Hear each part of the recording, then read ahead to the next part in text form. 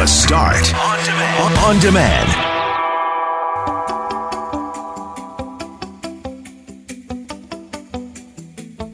demand. Sidewalks and snow. It has been a messy and tough winter for those trying to keep the sidewalks clean and for those who need to use them. So today we chatted with Mayor Brian Bowman. We had our monthly visit with the mayor, talked to him about clearing the sidewalks, and we spoke to a family whose daughter has a wheelchair, and they say it's been a really tough go this season.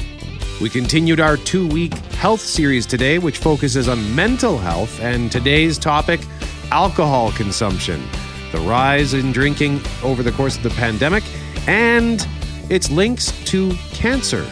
And do you ever find yourself asking, why the heck did I just do that? We had a lot of fun today talking about the mindless and dumb things that we do sometimes.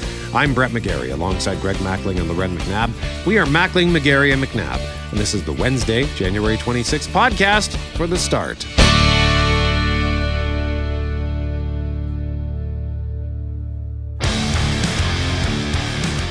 Mackling, McGarry, and McNabb. As mentioned, it is super windy once again, and we had a super windy day last week that created all kinds of problems on the highways. And GMAC, we've already gotten a few text messages from people out in the roads reporting on the conditions.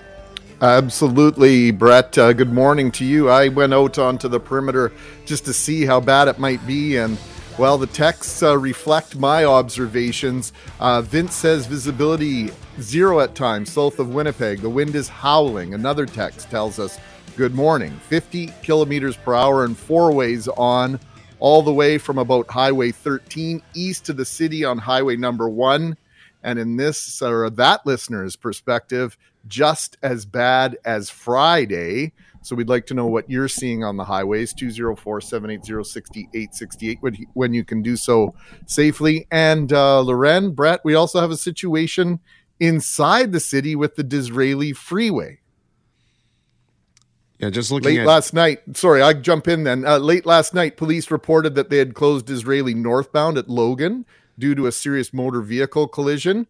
And then, just about 15 minutes before we came on air, a report from the text line. Police have southbound Henderson at Hespeler closed. So I know that Jeff Fortier comes that way into the station. And Jeff, your cab was rerouted from taking southbound Disraeli, correct? Yes, I had to take Hespeler to Redwood to Maine.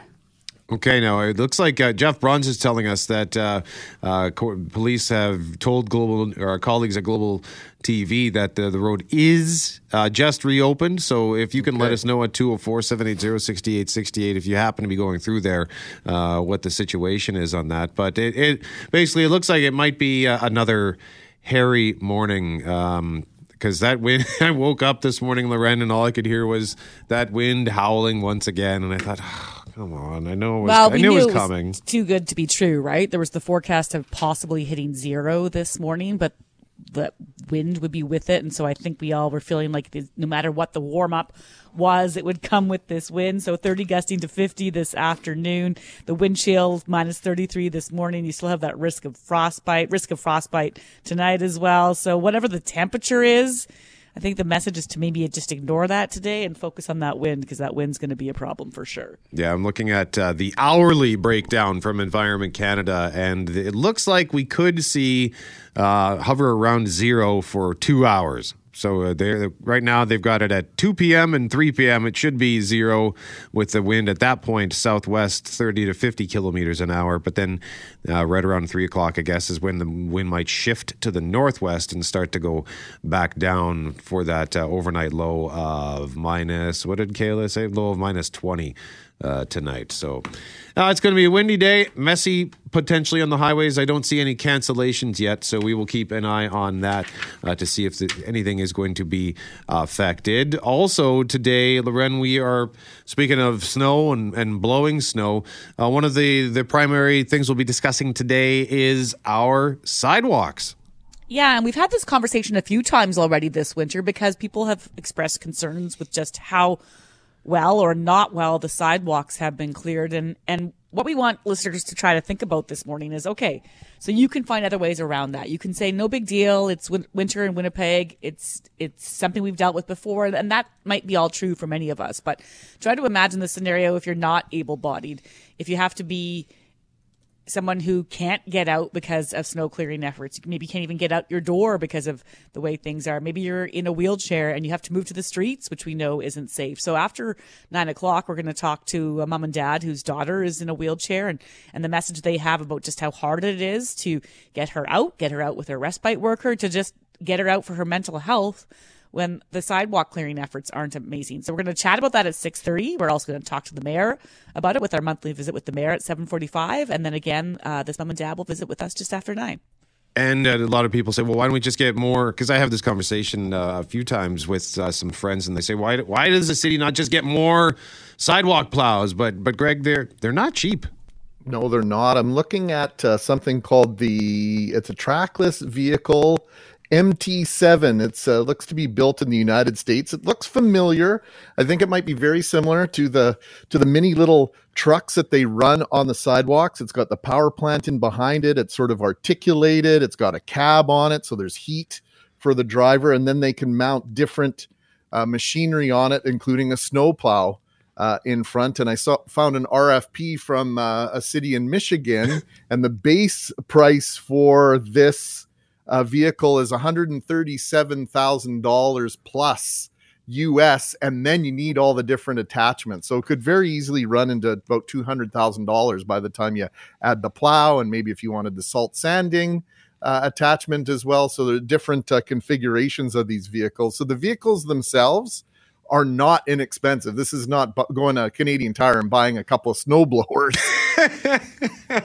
There's some serious equipment involved here, and then of course you need the people to operate them. But is it a commitment or is it not a commitment? Is this a level of service that we're intent on providing in the city, or are we just sort of going, yeah, you know what, it's good enough? Well, I don't know if it's good enough for a lot of people, and I think you had some tremendous observations in our discussion this morning, and I hope we'll get around to hearing from your point of view on this today, Brett.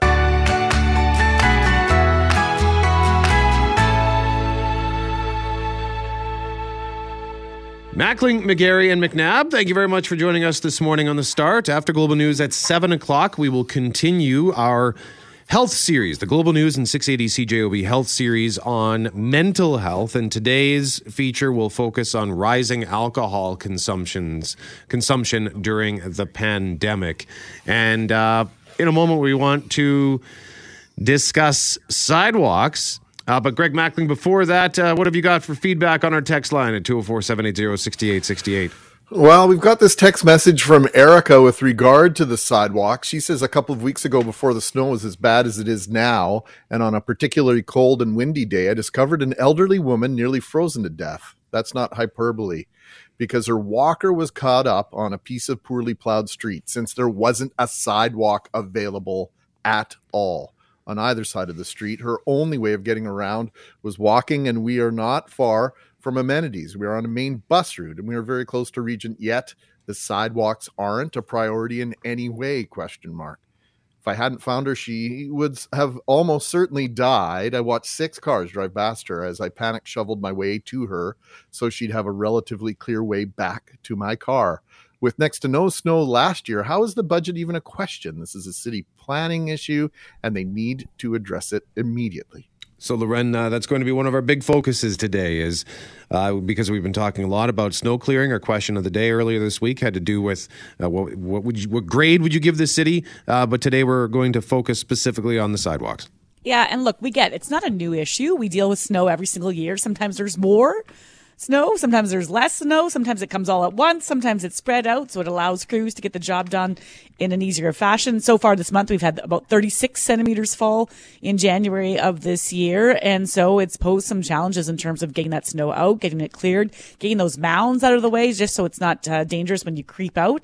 And then, of course, the sidewalks. And one of the things is they clear the snow, and maybe they even clear the sidewalk, but then when another snowfall comes, they clear the snow again, running out of places to put it, snow gets pushed back onto the sidewalks, and it's creating some real problems for people has in the past, will again, but can we do better is one of the questions we are asking. Can we all maybe pitch in to do better, Brett? Yeah, because, one of the things that I'm curious about on this, for example, is the cost. Because I was talking to somebody the other day who was saying like the city's got to do better, and it had just snowed that morning, and some of the sidewalks were plowed in. And I said, well, like what do you expect the city to do? Like just wave a magic wand and shout Expelliarmus and have the snow disappear? But in order to increase the amount of sidewalk clearing equipment, that would cost a lot of money. As Greg said, some of these machines cost tens of thousands of dollars. What did you say, GMAC? Up to like $200,000 with all the bells and whistles? $200,000, yeah, Canadian, easy. Yep. Okay, so I mean, I'd be curious to know what it would cost the city to boost its armada of sidewalk clearing equipment. But I'm not an expert on this. I'm just a guy who walks a lot. I walk home from work, so I walk through downtown to my home in Osborne Village, and I see all kinds of people with mobility issues. Like, I'm an able-bodied person, and I have said before, I love winter walks because it's almost like a playground, right? You got the crunching snow under your feet, and it's fun, and I don't mind having to stomp through the snow, but I imagine what I see as kind of a playground could potentially be a prison for some people. If you have difficulty walking or you simply can't walk, that's got to be tough. Like I told the story, I think it was last winter, where there was a gentleman who was on like one of those motorized scooters, and this was on Hargrave, and he was trying to get through the sidewalk, and he couldn't. I ended up having to push him from York all the way to Broadway on the street, no less. And that happens a lot, too, in Osborne Village. I see people on motorized wheelchairs trying to get through on the sidewalk, and they can't, so they end up having to take to the street, and that's so dangerous. So, yeah, like I get that the problem needs to be addressed, but at the same time, I don't know what the solution is other than to add more equipment, and then you need more people to run that equipment. So it's a conversation that needs to happen. And one other thought that I had, and this is just a thought, okay? I'm not saying we should do this, but we heard from Hazel Boris a couple weeks ago from Placemakers. We were talking about the river trail on the meditation maze at the Hugo Dock, and she referenced how Osborne Village and the surrounding neighborhood is one of the most densely populated neighborhoods in all of Western Canada. So if every person who was able-bodied just went downstairs with a shovel and even cleared just a few feet of snow, would we even need the sidewalk? So I was just thinking about that. That's not saying we should. I know we pay taxes for this kind of service, but if people were willing to do that, that's something I would be willing to do, Greg. People might call me crazy for it. I'm just thinking out loud. Well, according to, I found a report here from Aldo Santon from the Winnipeg Free Press from about 5 years ago. And in 2016, the city's budget for sidewalk snow clearing was $3.85 million. So it's obviously gone up from there.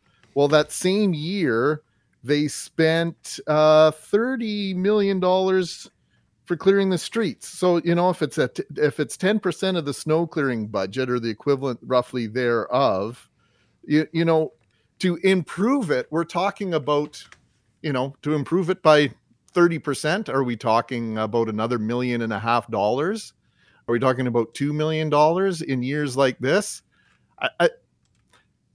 What is the expected? I think you ask a good question. What is the expected level of service? But also, let's get an idea of what it would quote unquote cost to do it right.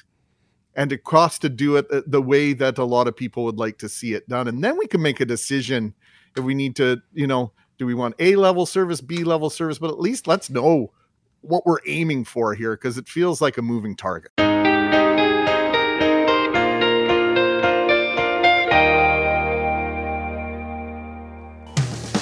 Mackling, McGarry, and McNabb, would you like to win yourself some Santa Lucia pizza, $20 gift card? We want to ask you the question, have you ever done something where you thought, why the heck did I do that? On Monday, I went to do some laundry, put all my clothes in the machine, grabbed my jug of Tide, opened the cap to put some in the machine, and then I realized I can't put soap in the dryer. I'd put my clothes in the dryer to start. So thankfully, I stopped myself before catastrophe occurred. But I just wondered, like, why did I even do that? It was just mindlessly doing. But I think we've all done something like that, perhaps. Let's find out. Let's go around the horn here. We got the Jets commentary coming up in 5 minutes' time, by the way. Mr. Forte, why don't we start with you? For me, I was running low on in some dishwasher detergent one time, so I thought I'd put the Dawn in, the dish soap, and that just got really, really soapy, so I had to drain the dishwasher out and put towels underneath. When did you? I've done that. Don't feel bad, Forte. I was like 2 months ago, 3 months ago. How much soap are we talking? Like, Not even that much. I didn't know how soapy dish soap was. Like, it's dish soap. I was like, hey, put a little dish soap in the dishwasher, makes sense in a way. And yeah, I learned my lesson very quickly. Jeff Braun, what about you? I'm bad I've done it several times where I'm going to the movies, so I leave the house, get in the car, start driving, and the next thing I know, I'm walking into a grocery store, and I'm thinking to myself all of a sudden, hey, wait a minute, what am I doing here? I was going to the movies. I'm missing John Wick. But I just inadvertently just drive to the grocery store because that's where I go the most, apparently. So did you make it to the movie? Oh, yeah. I just, it's just a 3-minute detour while I have to quickly run back to the car and head her down to the theater. Poitras, what about you? Oh, God. I mean, you're asking me to choose one of these things. This is my entire life. I mean, I do this constantly all the time. You mentioned driving. I take wrong turns. I know where I'm going, but I just aimlessly start just driving. And, well, why didn't I turn there? Why am I still driving forward? I'm constantly losing things at the house. I'm constantly questioning everything I do. I start filling up water, like the Brita water, and I'll walk away. And why did I walk away? It doesn't take long for it to fill up, but I walk away and then the whole kitchen's filled. You're a man with things on your mind, Cam. Way too many things, and none of them are that important. Fair enough. Mackling, what about you? I guess the most blatant example of this was earlier this year. My kids go to separate schools, and they're geographically separated by about 15 minutes. They're at least both on the east side of the city. I went to go pick up the wrong kid one day. I didn't need to pick them up, but just you get into that routine. So I ended up in St. Boniface needlessly when I needed to be in East Kildonan. And, the kid I was supposed to pick up wasn't very happy with me. And Loren? Well, just on a day-to-day basis, I'm constantly going upstairs or downstairs without remembering why I went upstairs or downstairs. And then I turn to whoever's closest and say, do you know why I'm here? In hopes that one of the kids can help figure out why I've entered said room. But I think I've told this story before. One of my more embarrassing moments is with my second born. He wasn't the greatest sleeper when he was a little baby, and so I was exhausted. I know why I did it, but I went to the mall just to walk around in winter and had the stroller and the baby and went to try some clothes on at the Bay and didn't like any of them, and then left the dressing room with just my shirt and boots on and no pants. So it was a long sweater. So I think I was wearing boots, but I didn't get super far, but I got far enough where I was like, I don't have any pants on. So nobody noticed. Like my butt was covered. Everything was fine. I wasn't exposed to the world, but I left my pants off in the dressing room, and then I had to go back and ask them to unlock the dressing room because I left my pants in there. So that was embarrassing. I'm just remembering now. I was when I was going to the University of Manitoba. I usually took the bus, but on this particular day I was driving, and I picked up a friend. So we're driving to the U of M, which is of course south in South Winnipeg off Pembina Highway. And about 20 minutes into the ride, as I'm on Higgins, west of Main Street, I say to my buddy Sean, like, where am I going? I was driving. I also worked at Polo Park at the time. I was driving to Polo Park like I was going to work, and we were 20 minutes late for our class. Autopilot, right? It happens. You just start going, and then you think to yourself, why am I here? Like Jeff at the grocery store. So when I was in high school, quickly, we had a teacher that told us he had recently moved and he was out late one night at a council meeting, and on his way home he drove back to the old house, and it's a small town and nobody locks their doors, and he got into the bedroom of the old house he used to live in before the people that lived there like, who are you and why are you in our bedroom? 204-780-6868. What kind of thing did you do that made you think, why did I do that?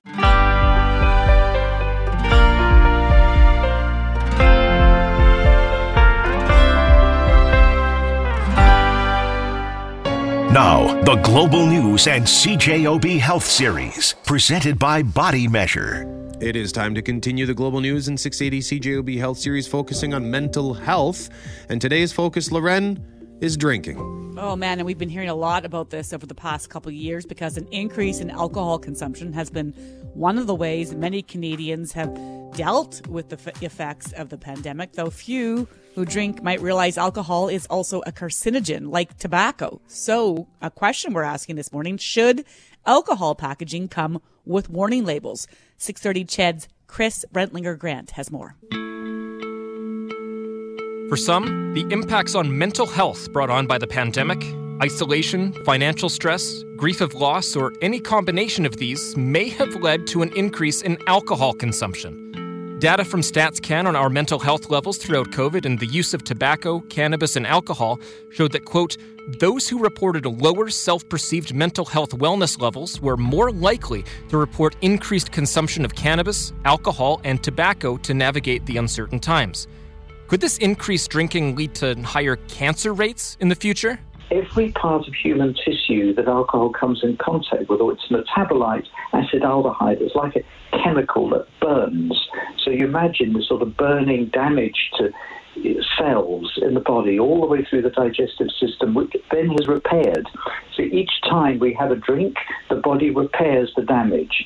Drink, repair, and each time there's an infinitesimal chance that that cell won't be replicated, or the cells that are damaged won't be replicated the way they should. That's Dr. Tim Stockwell, a senior scientist with the Canadian Institute for Substance Use Research at the University of Victoria. Now, alcohol is considered a Class 1 carcinogen in Canada, meaning consumption doesn't cause cancer at all times, under all circumstances, in all people. But packaging for tobacco, which is in the same category, comes with warning labels that are virtually impossible to miss, highlighting the dangers of lighting up. Smoking tobacco and its association with the risk of cancer is well documented, but consuming alcohol? Not so much. Why is that? It is a puzzling thing. You're not alone, not just in Canada, but in most countries of the world. There's deep wells of ignorance about this. In fact, only South Korea has put a warning label about cancer. And I think a lot of it can be placed on the door. Well, there's two parts. Alcohol's our favourite drug. We don't want to hear. Policymakers don't want to hear as well, so they don't make policies. There seems to be very difficult to get health information put on a label. We don't have calorie information. We don't have sugar. We have nothing. We have nice pictures of rolling vineyards and, things that would make us want to buy the product. Nothing about the health effects. And the alcohol industry have worked very hard to keep it that way. From the perspective of alcohol producers and lobbyists, totally understood. But what could warning labels on alcohol containers look like?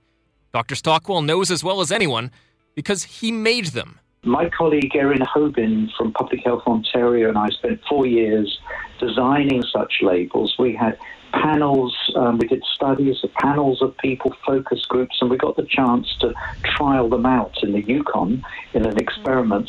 And anybody can find them online. You might Google my name, Yukon alcohol warning label, and you'll see 3 red and yellow, lovely bright warning labels. The first ones warned about cancer, breast cancer, cancer of the colon, and it was endorsed by the Medical Health Office of the Yukon. The next one was about drinking guidelines, a little picture of a man, a picture of a woman, how many drinks you could have on average in a day, 2 days off a week at least. Those were the old low-risk drinking guidelines. And then how many standard drinks are in a container, how you monitor that. Because most people don't have a flying clue about how many standard drinks are in their bottle. It's not labelled. But those labels in the Yukon aren't around anymore. the alcohol industry went into overdrive and pressured the Yukon government. So we were able to put these labels out for 1 month. Every alcohol container sold in the Whitehorse liquor store, it's the main liquor store in Whitehorse, sells about 95% of all the alcohol there. They had to put on by hand. It lasted 30 days, and the Yukon government was pressured by the wine industry, beer industry, spirits industry to take them off for fear of being dragged through the courts. They knew the case was right. The minister responsible for the decision came out publicly and said, we accept the evidence from the World Health Organization. We haven't got deep enough pockets to fight the court battle. It could go on for years. There are a lot of public service campaigns dedicated to putting a stop to potentially harmful things that people choose to do. Among them, don't drink and drive. Wear your seatbelt. Don't take up smoking tobacco. But Dr. Stockwell, are you recommending that people avoid drinking entirely, or more just that if a person decides to drink, that they be mindful of their consumption levels? It's much more the latter, because this is a situation of informing people of risks so they can make their own mind up. I think we need to know things like, if you do the averages game, every drink you have, if you're a light drinker, on average takes about 5 minutes off your life expectancy. So I think that's the kind of information people need to be able to judge. Well, I like doing this an awful lot. How much of, risk am I prepared to take? And then people make their own minds up. Literature from the Canadian and American Cancer Societies note that specific genetic, behavioral, and underlying health factors each contribute to cancer development in a given person. And keep in mind the definition of a Class 1 carcinogen. Consumption doesn't cause cancer at all times, under all circumstances, in all people.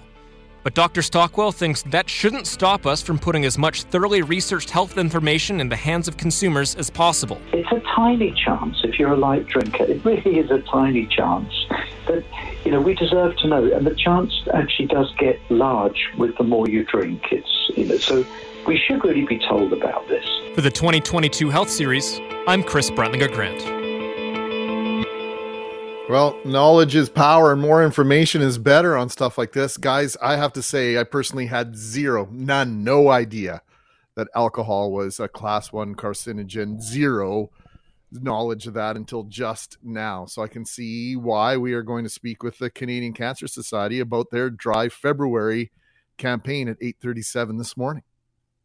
It is. The labels is another thing. Sorry, I was just going to say, you can't buy a cannabis drink with any label on it besides the ingredients. Tobacco's the same way, and yet the alcohol bottles are all pretty with roses and beautiful labels and all the rest. I mean, it's food for thought for sure.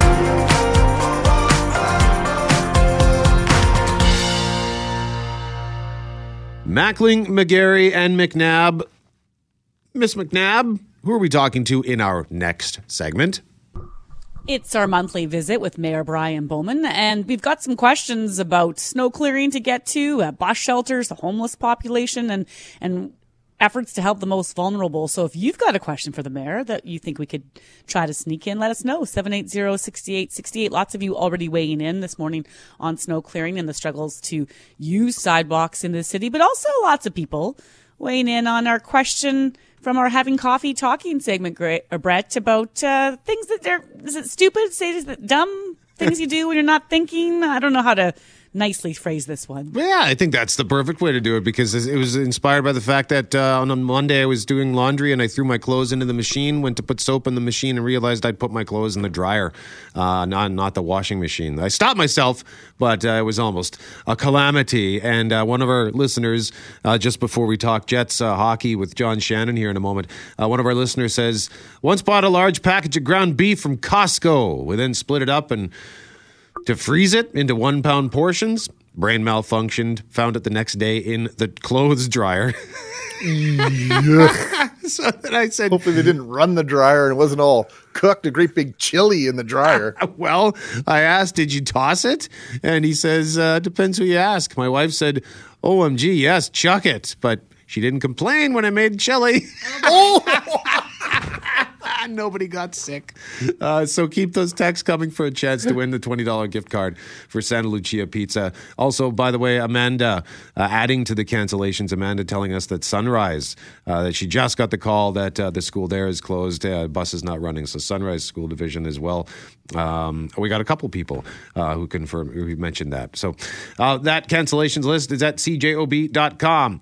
In the meantime, Jets Wednesday, brought to you by South Beach Casino and Resort, where service sets them apart, southbeachcasino.ca. And last night, the Winnipeg Jets played their first home game since, holy smokes, December 19th. That's correct, Brett. And that's where the good news sort of ended. Unfortunately for the home team and their fans, the Jets found themselves on the wrong side of a 5-3 score.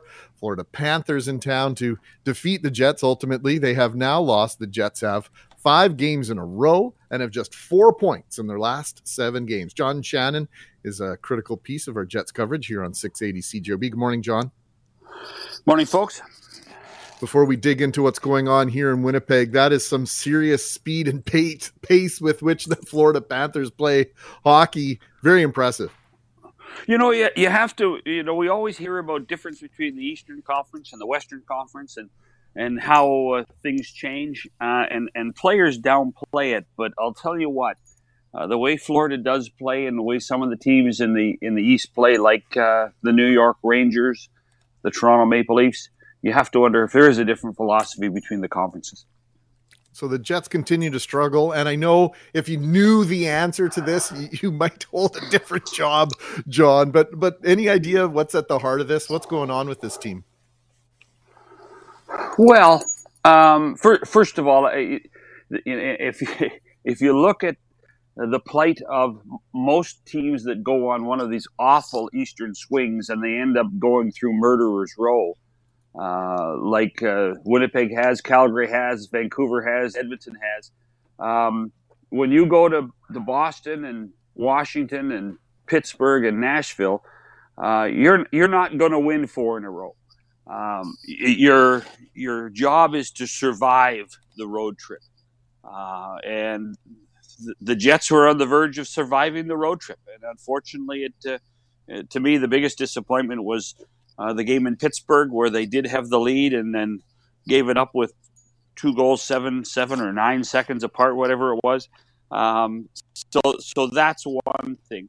When you do come home and you do end up facing somebody else who's just as desperate as you are, because Florida was on a bad swing too, and they were desperate and they don't have a good road record, but they are still one of the best teams in hockey. So to me, it's more coincidence than it is anything else. The team has played pretty well for Dave Lowry, and you can see a difference in the style of play. I do have a couple of concerns. I think the biggest one has to be Connor Hellebuck, and when do they find some help for him, if that's possible. But to me, I'm not playing too much into losing 5 games. Everybody in the league goes through it, and it's just the Jets' turn. So if we can, maybe we can look to some positives, John. We can talk about Kyle Connor scoring his 23rd goal of the season. Yeah. Pierre-Luc Dubois had his 18th. Cole Perfetti assisted in all of them. Does he stick around? Is Cole here to stay? Well, at this point he is. I mean, let's face it. He's been a nice little surprise. The fans are right, but when earlier in the season when they were clamoring for him to be in the lineup, but at the same time, there is a little bit of a caution I would put into that, because the ups and downs of being a professional hockey player at Cole's age make it a challenge. Just look at the other Cole in the NHL, Cole Caulfield, who had such a great playoff, and then really has not performed very well for Montreal this season. The other one is I think Blake Wheeler has come back from his injury and played pretty well too. I think that could be viewed as a bit of a positive in all this. Needs to get healthy again. They need Nick Ehlers back in the lineup. The Morrissey being out last night was a bit of a disappointment or a shock, but doesn't everybody go through that at some point this season? So the variables that happen, the roller coaster that is an 82-game schedule, a rescheduled 82-game schedule, is just a fact of life in the NHL, and the Jets are going through it. John Shannon, a part of our Jets coverage team here on 680 CJOB. John, thank you very much for joining us. I'm just taking the ground beef out of the dryer, guys. So don't keep. I cannot believe anybody did that. I cannot believe anybody did that. They're just making stories up to be on the radio in the morning. John Shannon with some expert analysis on our contest for this morning. Thank you very much, John.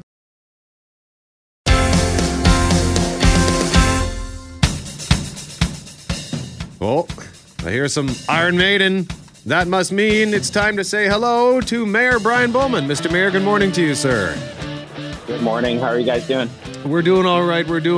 And thank you very much for joining us this morning. And one of the things we wanted to talk to you about is sidewalks and snow clearing. And I know there's been a lot of snow this year, and the plows can't be everywhere at all times. But we've been hearing from a lot of frustrated people when it comes to snow clearing, and not just the roads, but the sidewalks. We talked to you about this back in the fall. So we're curious, in your conversations with council and those who do this work, have we come up with a solution to get some of these sidewalks cleared more quickly? Yeah, I mean, you're right to acknowledge that there's a lot of snow this year that's fallen. I mean, we've had more snowfall already at this point in our winter than all of last year, and so it's been it's quite an effort that's underway right now. We've actually cleared over 13,000 lane kilometers of roadway, back lanes, and sidewalks and pathways. To your question already, and that's more than the distance of a round trip from Vancouver to Halifax. And so crews continue to haul that away. I know they've been hitting the boulevards and taken away over 40,000 cubic meters from boulevards. That's 16 Olympic-sized swimming pools so far, and that work's going to continue in the coming weeks. One of the things to your question, though, that we made a change as a policy at City Hall during certainly my term was to better prioritize the streets and sidewalks than had been done in the past. So there wasn't a kind of that connection between the prioritization that we see with roads, with streets, with sidewalks. And so what we have now is we do have you're right to say we can't clear them all at the same time. That would be ideal. I know we'd all welcome that. But what the crews are doing is they are clearing the streets, the back lanes, the sidewalks, the active transportation paths based on a priority system, beginning with the priority 1. So these are the regional streets, major routes, adjacent sidewalks, and active transportation paths. And then they move to priority 2, which are bus routes, collector streets, adjacent sidewalks, and active transportation paths. And the improvement that we made was to connect the AP, so the sidewalks, with those priority 1 streets. Of course, we're still going to analyze how effective is the policy, where can improvements be made. Winnipeggers expect a lot, and they deserve a great service. And so Winnipeggers are going to voice their criticisms when they feel it's warranted. And we should be listening and open to continuing to make improvements to the policy going forward.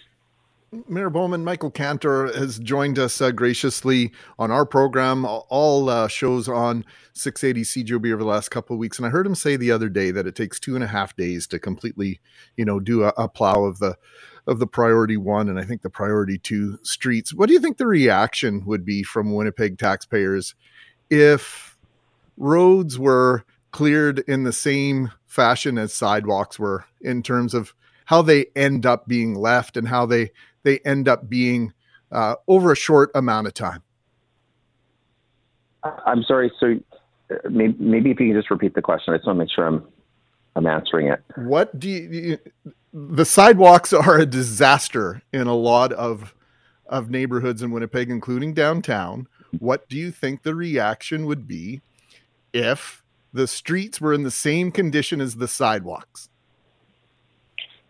Well, I mean, let's acknowledge streets and sidewalks are different. They have different equipment, but we get reaction from people, both positive and critical, with both streets and sidewalks when folks don't feel that they're being cleared quickly enough or in a, as good a way as people expect.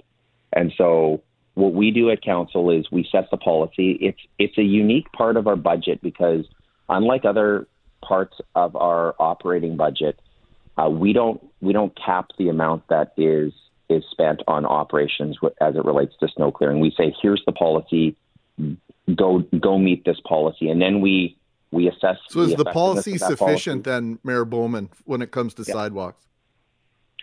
Well, that's what we're going to continue to analyze. That's why we made changes, because in the past, there wasn't that connection between priorities. So you would have P1, so you'd have these major regional routes, Portage Avenue, Henderson, Pembina Highway. You'd have them prioritized, but the immediate adjacent sidewalk or active transportation amenity, many of which we've been building in recent years, were not prioritized. We made that change because obviously we want people to be able to get around. We're a winter city during winter. And so the question that you can expect to have raised at our IRPW committee is, how well is the policy being implemented? And are there improvements that need to be made to the policy? And what I'm saying to you right now is we should be open to that. Absolutely. Do we have a cost to date, Mr. Mayor, for what it's cost so far? I know it was way up in November because we had that snowfall. We were still waiting for December totals. Should we have a way to be a bit more transparent with the cost coming in, so that we know very quickly what the clearing is costing taxpayers? Because that might help the conversation, too, if people had a sense of real-time data that way. Yeah, we do report in a transparent way. The budget is a matter of public record, and we also live stream the committee that gets a regular update on snow clearing operations, but also our finance committee does get regular updates. And again, like I said, unlike other aspects of our budget, we have told the direction from council for our public service has always been, since I've been elected, and I think it predates my terms in office, here's the policy, go meet it. And we reconcile the budget. We work within a balanced budget. This one, when it comes to snow clearing in a winter city, there is no cap to the operational funding that's made available to support that policy. Mayor Brian Bowman, that's all the time we have. We thank you very much for joining us this morning. Okay, thanks, guys. Stay safe.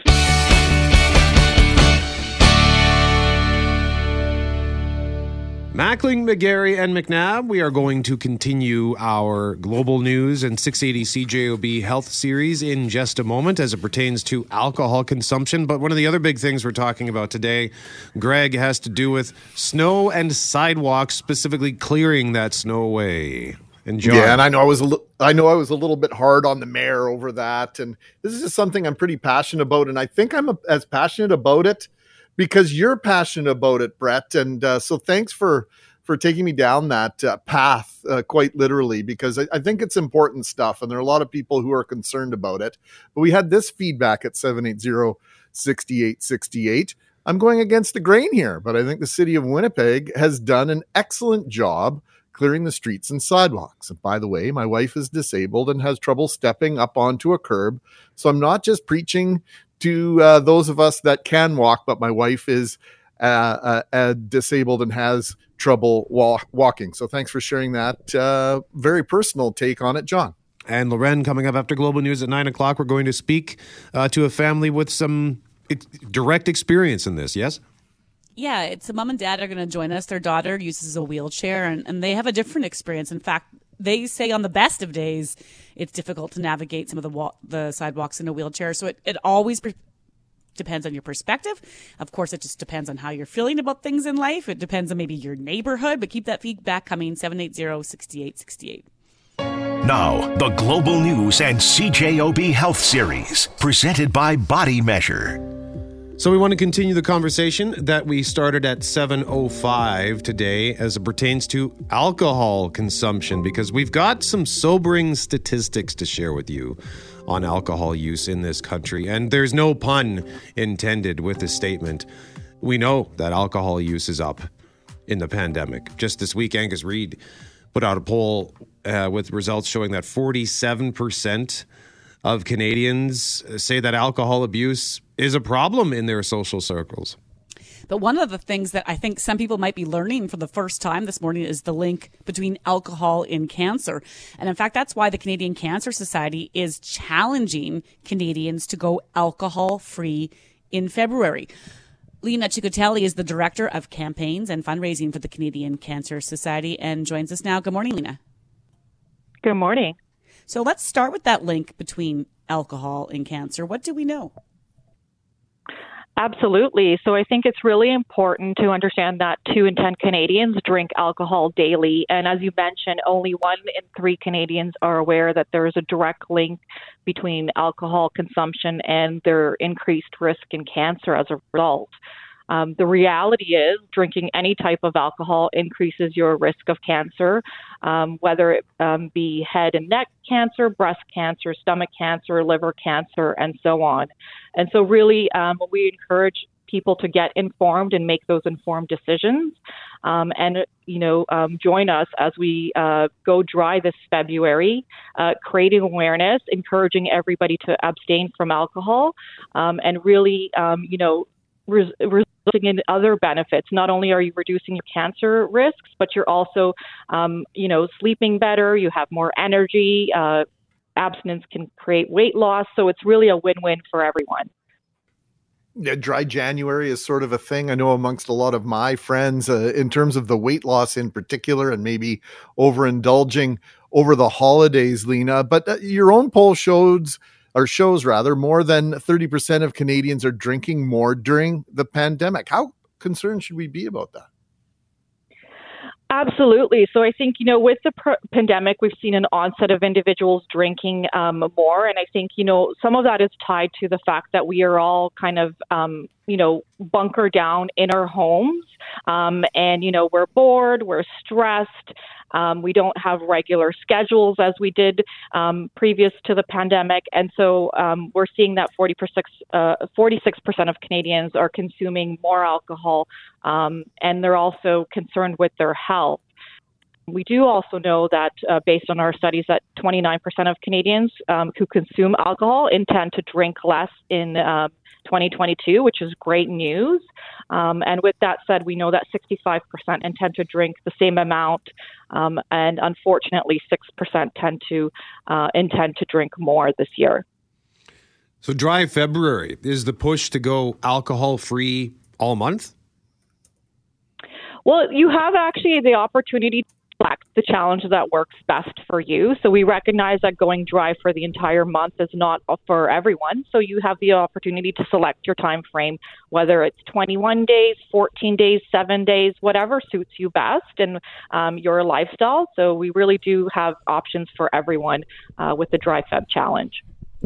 So with the dry challenge, is there a hope that maybe that turns into more of a long-term habit, Lena? Because I think on the opposite end, we talk about more Canadians drinking in this pandemic, and you wonder how many will return to better, healthier habits when we get through this. And the odds might be low that the people who are drinking more suddenly decide to drink less in the months ahead. And it is all about that habit forming, whether it be good or bad. So potentially, if you attempt a dry January or February rather, do studies show that that leads to less drinking overall? Absolutely. So based on our poll from participants last year, 72% who participated in the challenge last year indicated that they had changed their drinking habits, and we're looking to do that for the long term. So it really does allow people to kind of reset their habits and come out from the challenge with a positive approach and in the reduction of alcohol consumption going forward. Lena, how important are conversations like this one in terms of just educating people about what the risks are with regard to cancer and also the overall impact consuming too much alcohol can have in their lives? I think the benefits are incredible. I think really, educating Canadians, ensuring that everyone is aware of the direct risk between alcohol consumption and increasing your cancer risk. We do know that, nearly half of Canadians will be diagnosed with cancer in their lifetime. And so, reducing your risks play an important role in those statistics, and really, that's what we're looking and encouraging Canadians to do, is to really evaluate and make those informed decisions and healthy decisions, while at the same time, reducing their cancer risks in the long term. I'm sorry, Lena, is there a specific cancer that is like the greatest risk as it pertains to drinking, or does it just contribute to all cancers? Well, it contributes to several types of cancers. So in particular, the risk of head and neck cancer, breast cancer, stomach cancer, pancreatic cancer, liver cancer, and colorectal cancer in particular. But overall, alcohol consumption does have an impact on cancer in general. Lena, I want to thank you for your time and raising awareness about this. And, you know, one of the things I think that people have been talking about this morning as well is just sort of the love affair we might have with alcohol. And I don't know if you want to weigh in on this or not, but we talked at 7:00 about labels. Tobacco has labels on it warning people of the different diseases you can get. Cannabis drinks don't have any fancy labels on them. They're not even allowed to advertise the name of their drink. And alcohol seems to have different rules. Would it help, in the society's opinion, to have labels on wine and beer and rum that maybe had a bit more information about the bad side effects? Well, so I think really, you know, it's important to educate Canadians on the risk of alcohol and, ensuring that they're fully aware of that. And our role at the society is to educate and empower people to make those decisions, those informed decisions. As I mentioned, we know that 1 in 3 Canadians are aware of this direct link between alcohol and cancer, and we support efforts in raising that awareness and increasing that awareness across the impacts of alcohol consumption. I think warning labels are certainly a good step in promoting that awareness and that risk. Lena Ciccatelli, Director of Campaigns and Fundraising for the Canadian Cancer Society, joining us live on 680 CJOB. Thank you very much for joining us. Thank you. And our question of the day at cjob.com has to do with alcohol. It's brought to you by Mr. Furnace. Don't call them first. You'll see why. Call Mr. Furnace at 204-832-6243. Alcohol consumption is the focus of our mental health series today. It is on the rise in Canada. Are you drinking more? And your options are yes, significantly, yes, but minimal increase, the same or less. So you can cast your vote, cjob.com.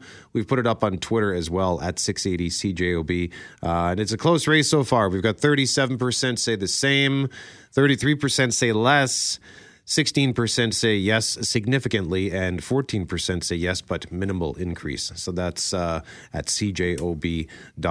And you can weigh in on text as well, like this one listener who says, I did Sober October this past year, and I enjoyed it. I think I'm going to do it every year. And I know a few people who have said that, Loren, that they feel so much better after they go that stretch of time without it. Yeah, I've done actually dry Januaries in years past. I didn't do one this year. I am going to do this dry February. I'm saying it out loud in public now because I enjoyed how I felt after, and it did kind of reset the clock, so to speak. It reset the system so that the old habits went away. And I think that that's what it can do. She says it can lead to a longer term benefit. And so I'm going to give it a shot. Ask me how it's going in a week. Okay. Shot. No pun intended there either. I'm not going to do shots in the dry January.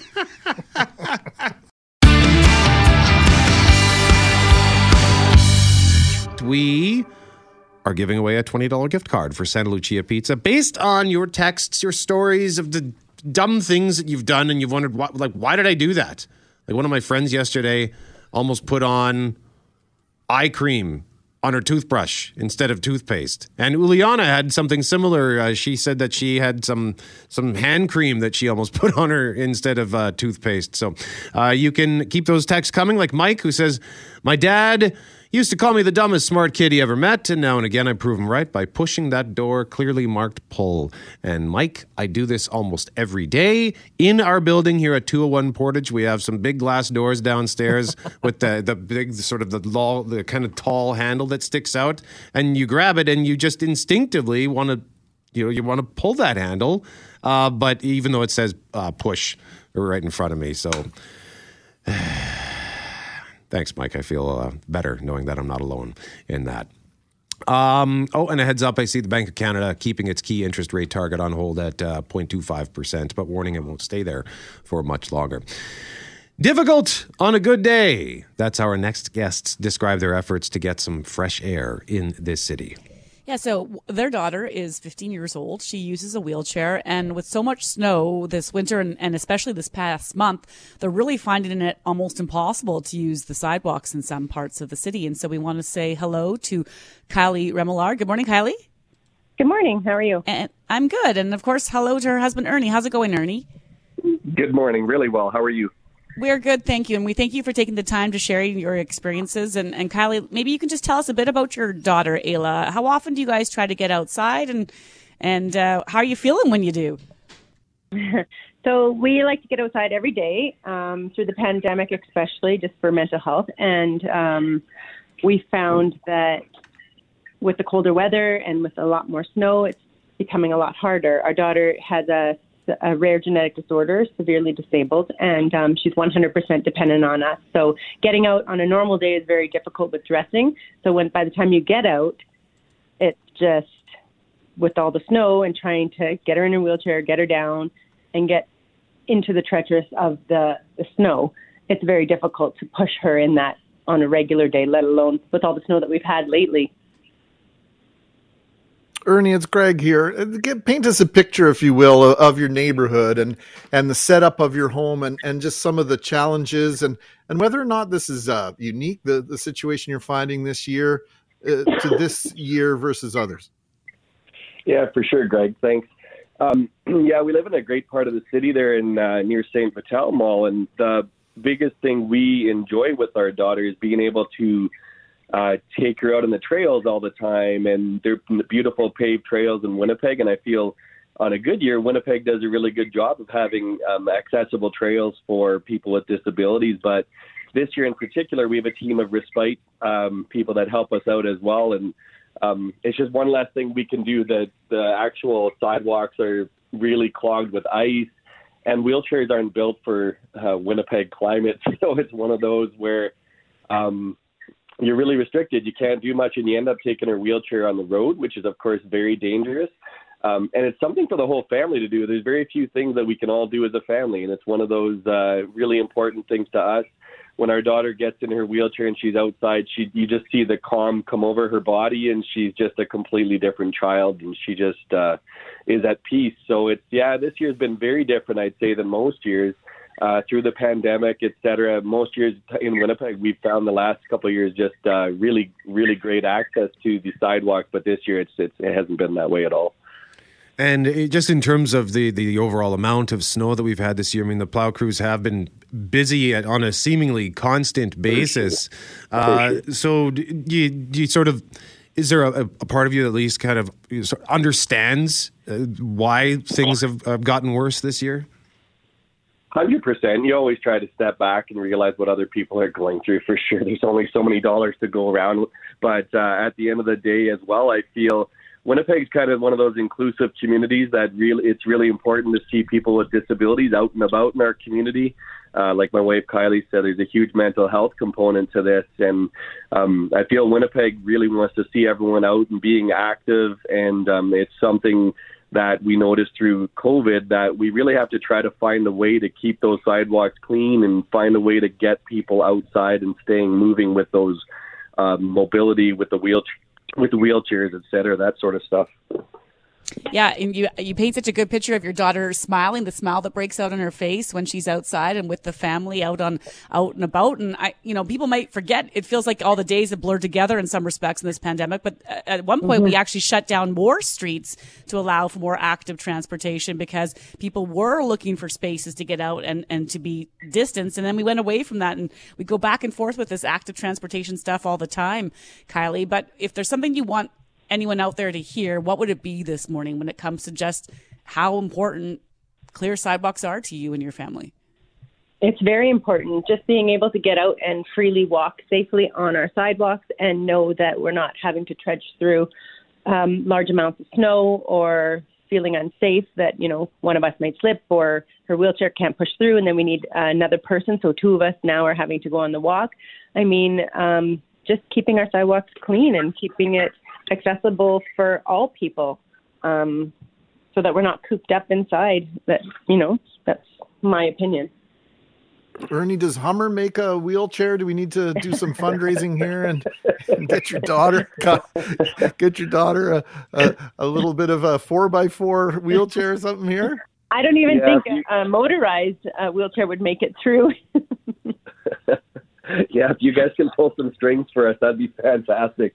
I think we need to remember, too, we're just one family, right? There's hundreds of Winnipeg families that are dealing with the same thing, so it's not just us. And it's it's one of those things. You don't want anybody cooped up all the time. And I mean, I find in Winnipeg, we just dress her up and bundle her up, and it doesn't matter if it's minus 30. We're still outside all the time. So it's one of those things. It's also very hard if you're forced to always be in a sled all the time. Then you're forced to, it's really hard on our respite nurses' backs and our backs and that sort of thing. So it's not a long-term solution, that's for sure as well. Well, Kylie Remillard and Ernie Remillard, we appreciate you both joining us this morning. Thank you for sending us the note that triggered this conversation. We appreciate it. Thanks for having us. Our pleasure. Take care. And you can weigh in as well at 204-780-6868. We've had people on both sides, some saying, what do you expect the city to do? And others saying the sidewalks are awful. So we appreciate the conversation because it's been a tough winter on the roads and on the sidewalks. So you can continue to join us in that chat, and we'll have more on this throughout the day on 680 CJOB. But in a moment, we're going to check your forecast and then give away our $20 gift card for Santa Lucia Pizza based on the things that make you wonder why. Why did I do that? That was dumb.